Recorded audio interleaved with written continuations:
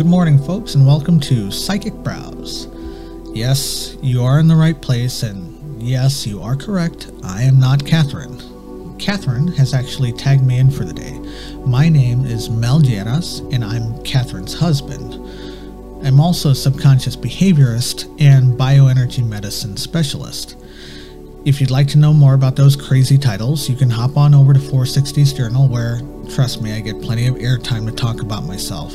I'll drop a link down below. Today, we are continuing with Catherine's series, The Mystical Role of Our Animal Companions. And today's topic is Animals as Signs and Symbols for Protection.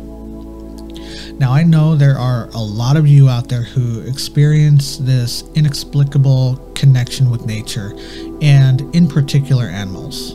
And I know that it's often a curiosity for those of us who connect with energy in this way. We might wonder if we have animal protectors and what kinds of animals they may be. And what I'm going to tell you is that just like our other guides kind of shift in and out of life depending on need and circumstances, your animal guides do the same. In fact, I would argue that they're actually all on the same team.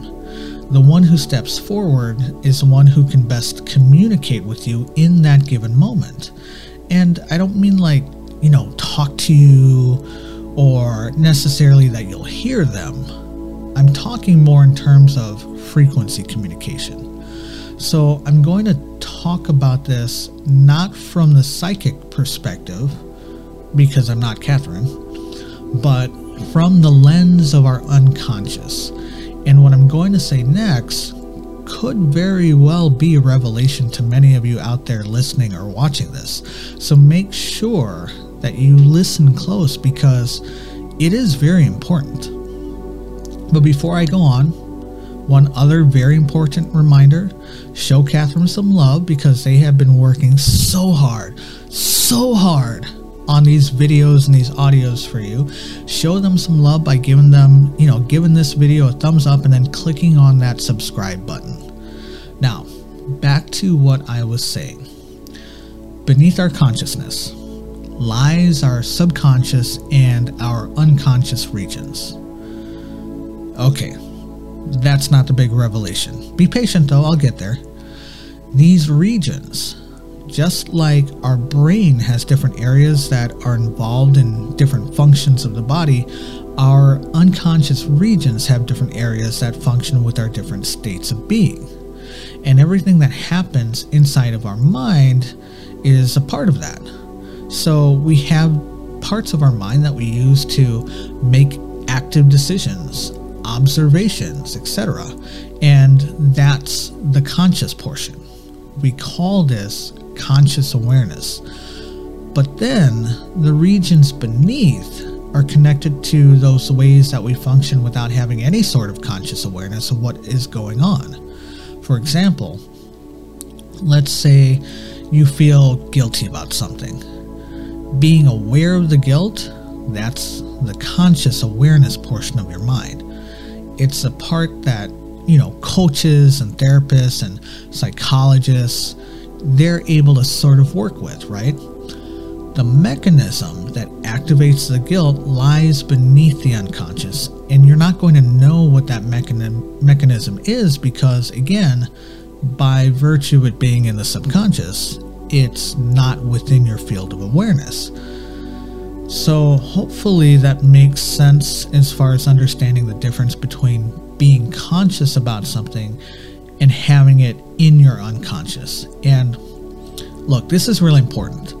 I know it sounds kind of like, a duh kind of a moment, but it's really easy to overlook and underestimate if you don't pause and really think about what that means. A lot of folks mistakenly talk about things in their field of conscious awareness as if they were talking about things that were in the unconscious portion of the mind, but they're not.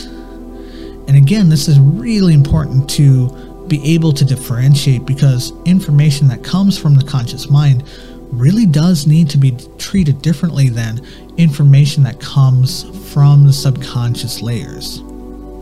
So, case in point, our guides. When we communicate with our guides, the messaging arises from our unconscious. This is where the ethereal interactions, the energetic interactions occur. When you think of the ethereal worlds, the astral planes, whatever your terminology may be, these dimensions are not accessible through our physical states of being. So, to really make this clear, let's take dreams as an example. When you experience a dream, you're doing so within the unconscious regions of your mind. While these experiences may affect your physical body, for example, you could sweat, you could talk in your sleep, your heart rate could increase, all sorts of things. But while you may have these experiences, your physical body is not actually located in that dimension of the mind. It remains right here in the physical world. And that's because all of these different energy states, the physical, the emotional, the ethereal, and everything else, all these different states are still connected. Our conscious, our being, our spirit transcends all of these different states and exists in multiple states at once. And this is how psychics and intuitives and mediums, all those types of folks, this is how they can communicate with beings that are on a different state while being conscious and able to communicate with you simultaneously. And what happens with, say, a psychic is that they're present in a realm of their subconscious and able to bridge that area with their conscious awareness in order to communicate that message. But the talk doesn't happen through the conscious mind. The processing, sure, yeah. Trying to interpret the message, yes. That's all, those are all conscious processes.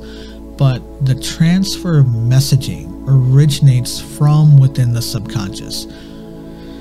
So, all right, now I'll bring in the animal protector and the guides portion, along with, the connected signs and symbolism, all right?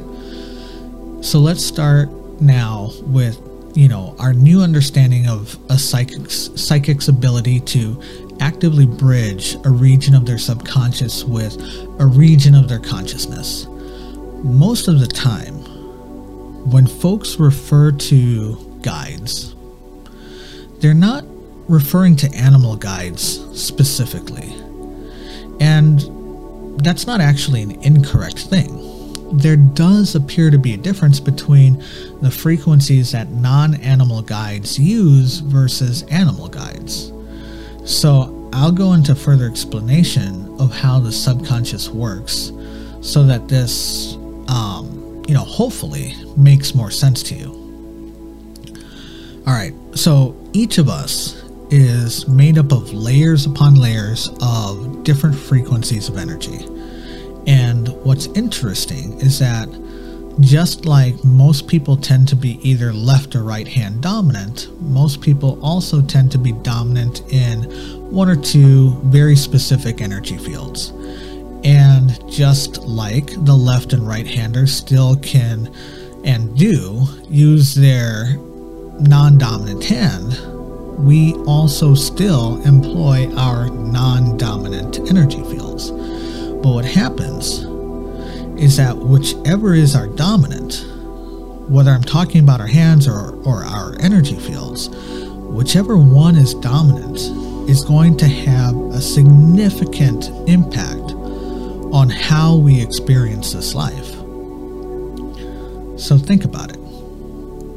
Driving a car. Left and right hand folk have to think about it a little bit differently, right? If you're eating dinner, say on a crowded table, elbows can bump if you're not aware of left and right handers.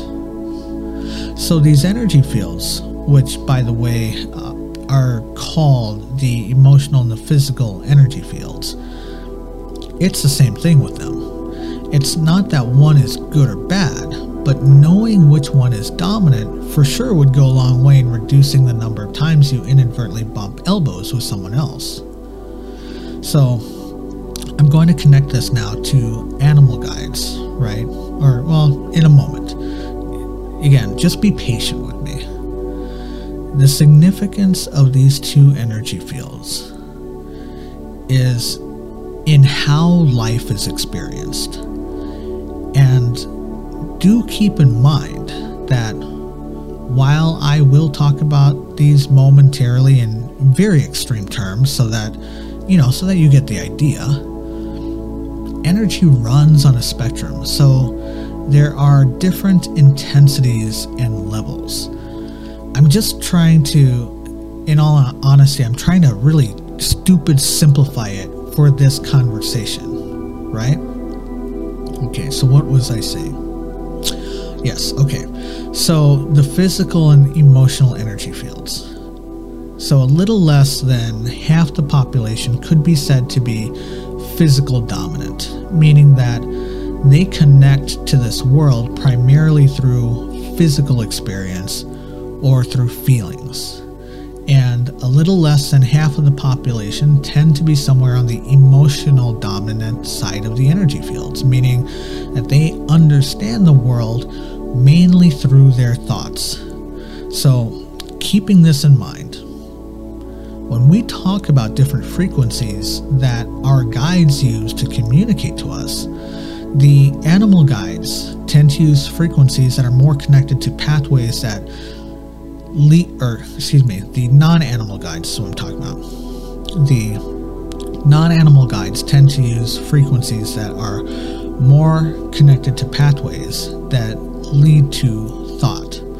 So if you get signs or clues that cause you to think or play detective and figure something out, if it's coming from your guides, it's going to be coming from your non-animal guides.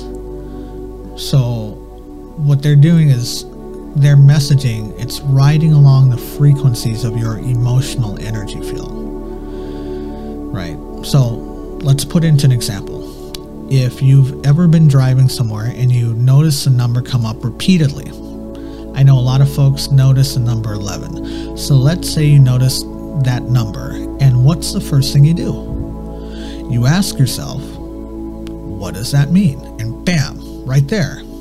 It's not your animal guide talking to you because you employed thought. You've been given a hint to take into action, but the thought step still has to be done. When an animal guide is communicating to you, their message will come through that physical energy field. The physical energy field is the one that's most densely collected around your physical body. So you could say it's the closest to your physical body, which means that messaging that comes through that field tend to also be felt in your physical body. They are visceral. They are like gut instincts.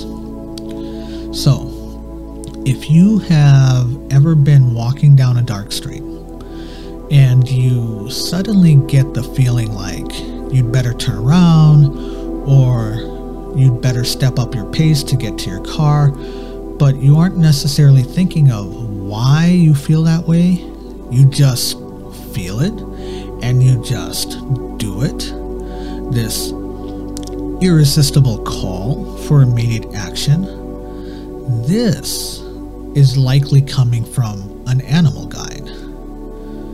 So, are you understanding the difference? If not, ask me for clarity in the comments and let me know what's confusing you so that I can be sure to clear it up.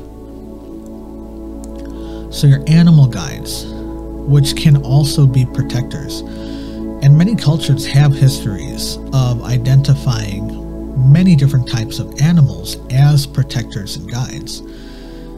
They communicate to you in a very instinctual way. You're not going to process it in the moment,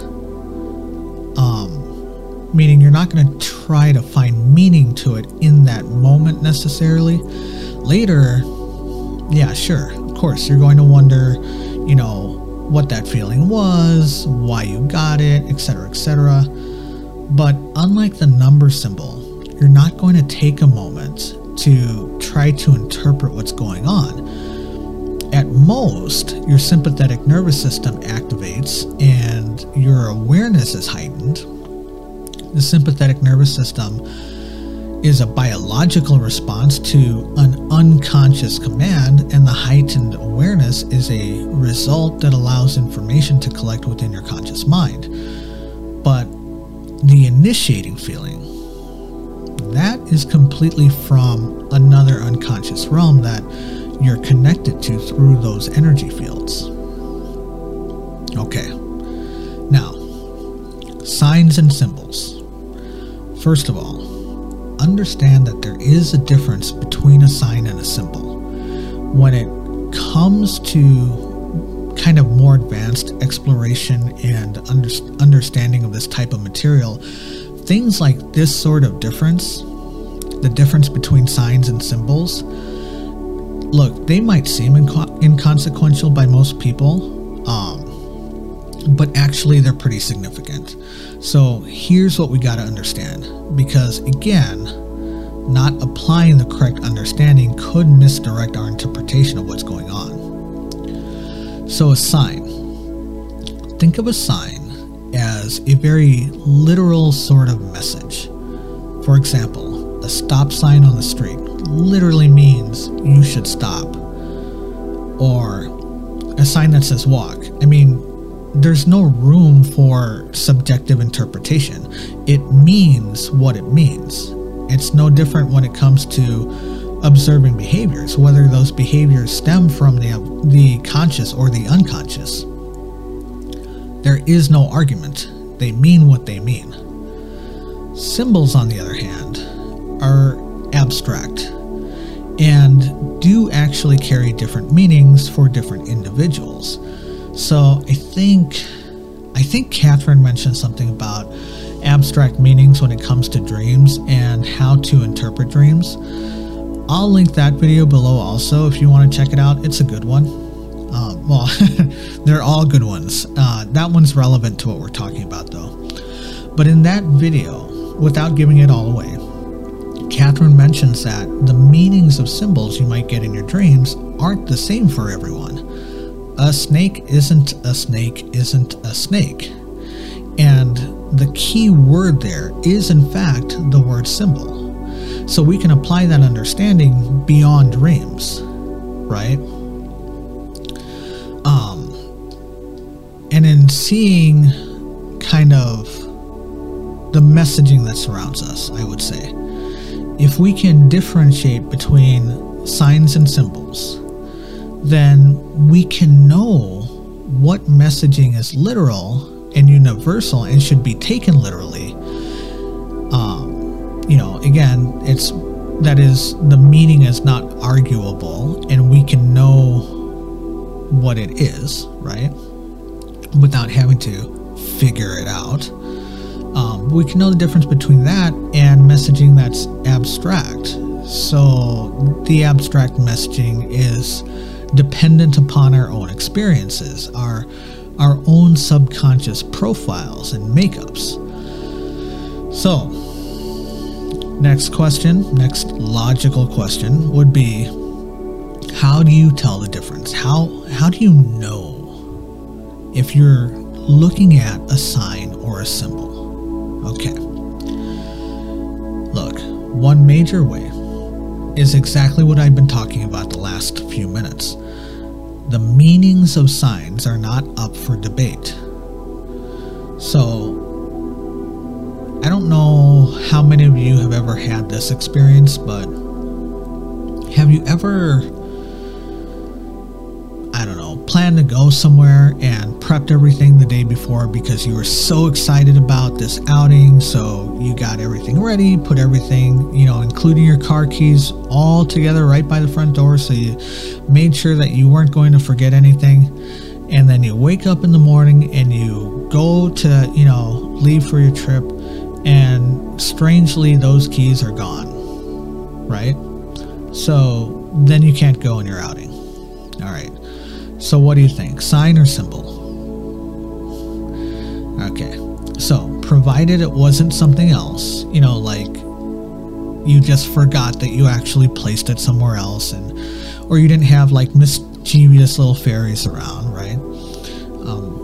Then this would actually be a sign, and it's a very clear message.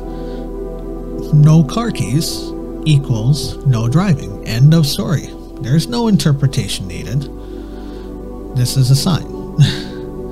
Now, suppose that you go on this trip and along the way an image of a fox shows up like 7 times, and this is not normal for you, all right?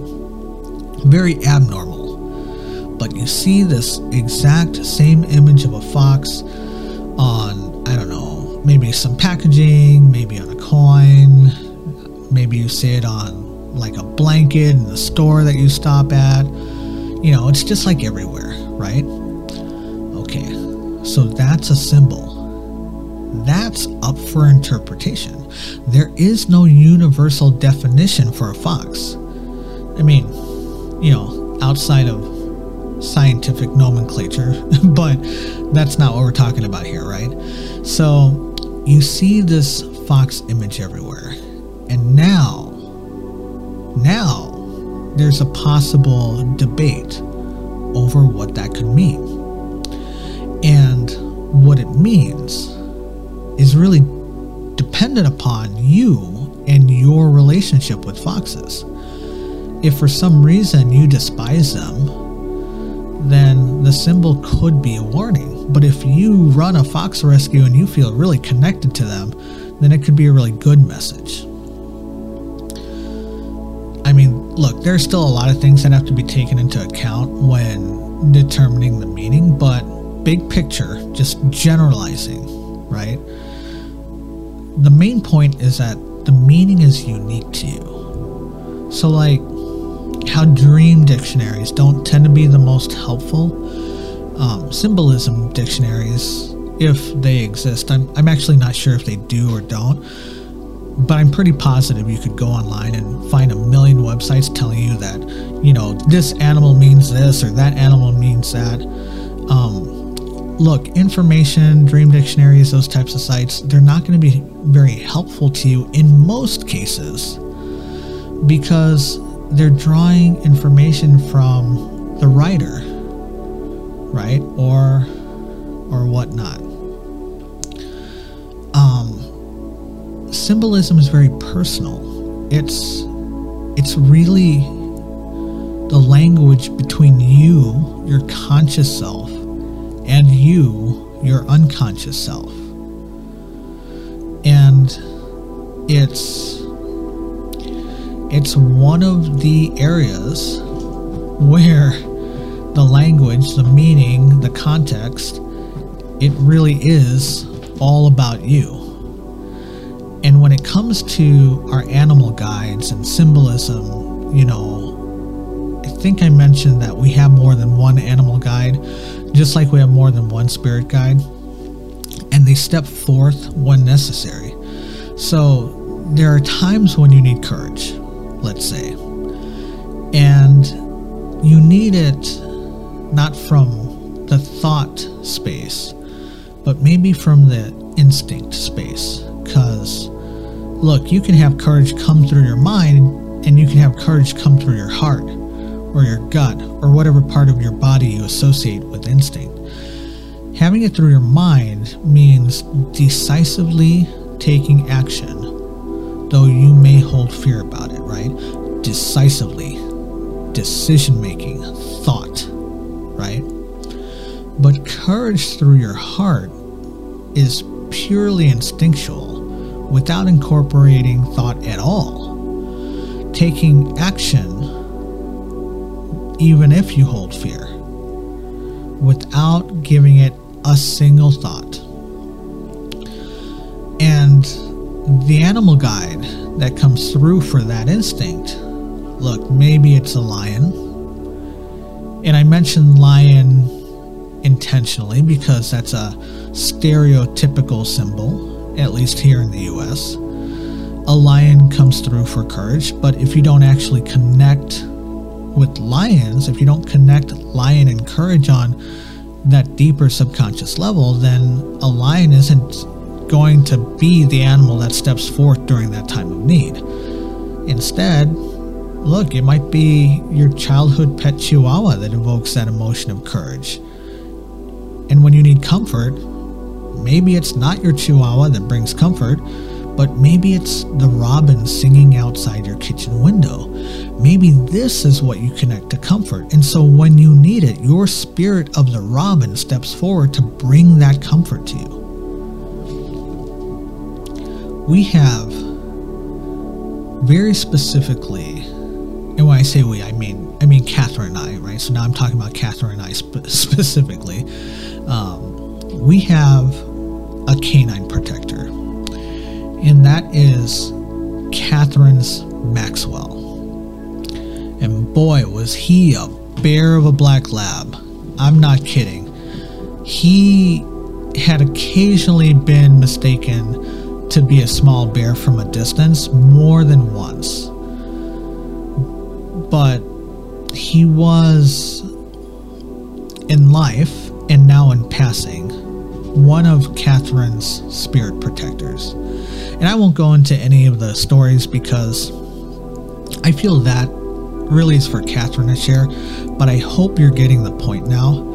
And look, if you want to hear that story, you should really put that in the comments and request Catherine to share stories about that big bear of a Maxwell. Boy, do they have a bunch of them. Anyways, what I want to get at is that we are surrounded by an entire team that we don't often hold awareness for through our physical senses. But if we can connect to our non-physical bodies and we can have awareness of some of the ways that all of our guides are assisting us, nudging us, holding us, guiding us in this physical form, if we want to get better at utilizing their help, it means dedicating some time, some effort, regularly and consistently, to expanding our awareness beyond our consciousness.